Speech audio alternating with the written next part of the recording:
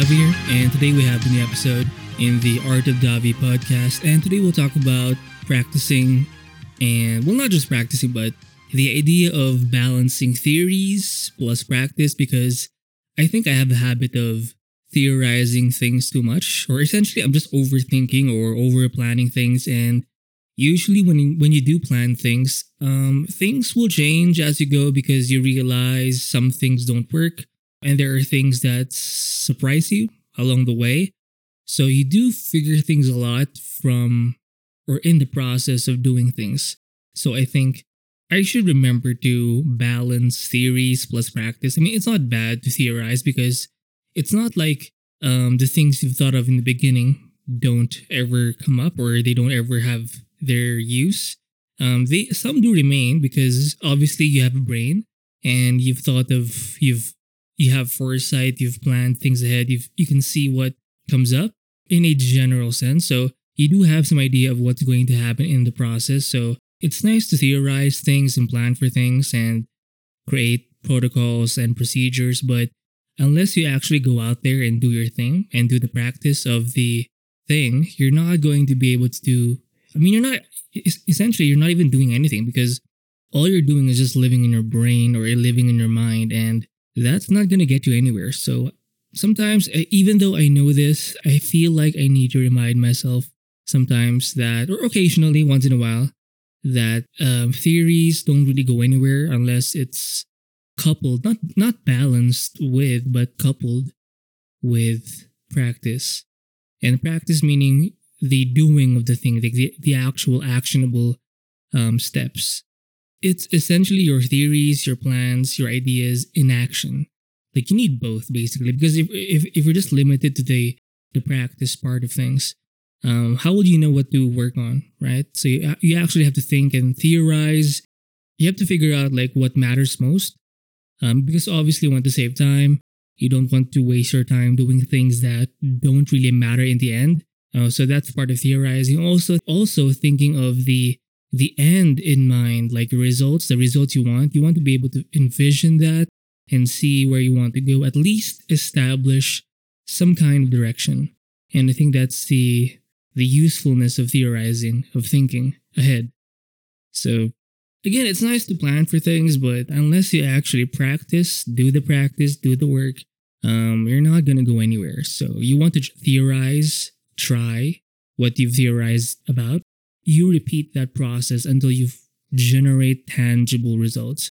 Because once you're actually in this process of theorizing and then trying out your theories and then repeating that process, eventually you're going to have actual solid data and information, and you're going to use that to adjust, and you're going to realize, again, if things don't work or if some things work more than others, or if you have to let things go, or if you have to add new things, or if you have to change your entire system or whatever, that happens, or those tangible results are they're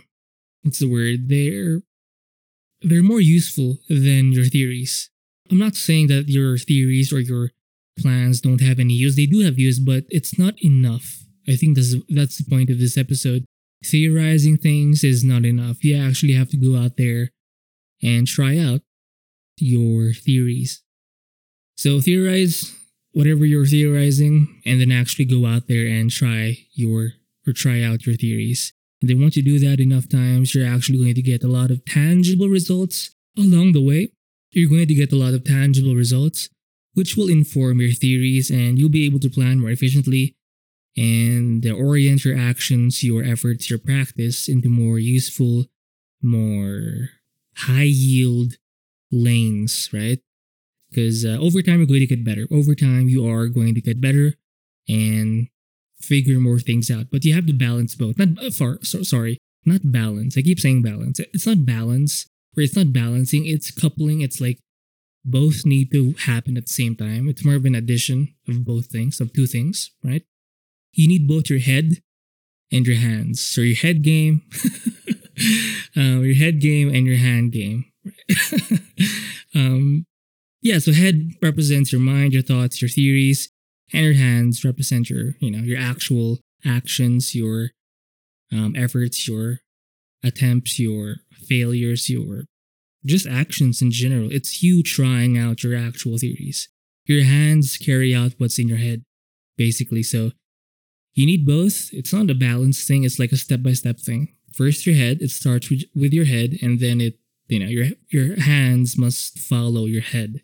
So I think the main thing here, or the main takeaway for me anyway, or the main lesson for this episode is I need to use my hands more and not just rely on my head game. You have to diversify, not diversify, but you need both. You need both to actually get actual useful results. And I think that's just an issue that I have. Sometimes I forget that theorizing things is not enough. I get trapped in the whole analysis paralysis thing where I overanalyze things. It happens, and I think it happens a lot when you're trying to, even if you know it's wrong, if you're trying to adopt, say, a new system, a new set of like habits or routines, or if you're trying to pursue a new thing, you can get, every time you try something new, I think you do get tempted to spend a lot of time theorizing things. So you have to be careful, remind yourself that eventually your theories have to stop, or you theorize for a certain amount of time, and then you actually have to go try out your theories. And then you have to repeat that process. So after you've done something, tried something, you gather your results, see what you have to change, see what you have to adjust, and then you re-theorize or readjust your theories, and then you take action on those theories. You try out those theories that you've updated. That's it for this episode. Hopefully this episode helps you. I'll see you in the next one.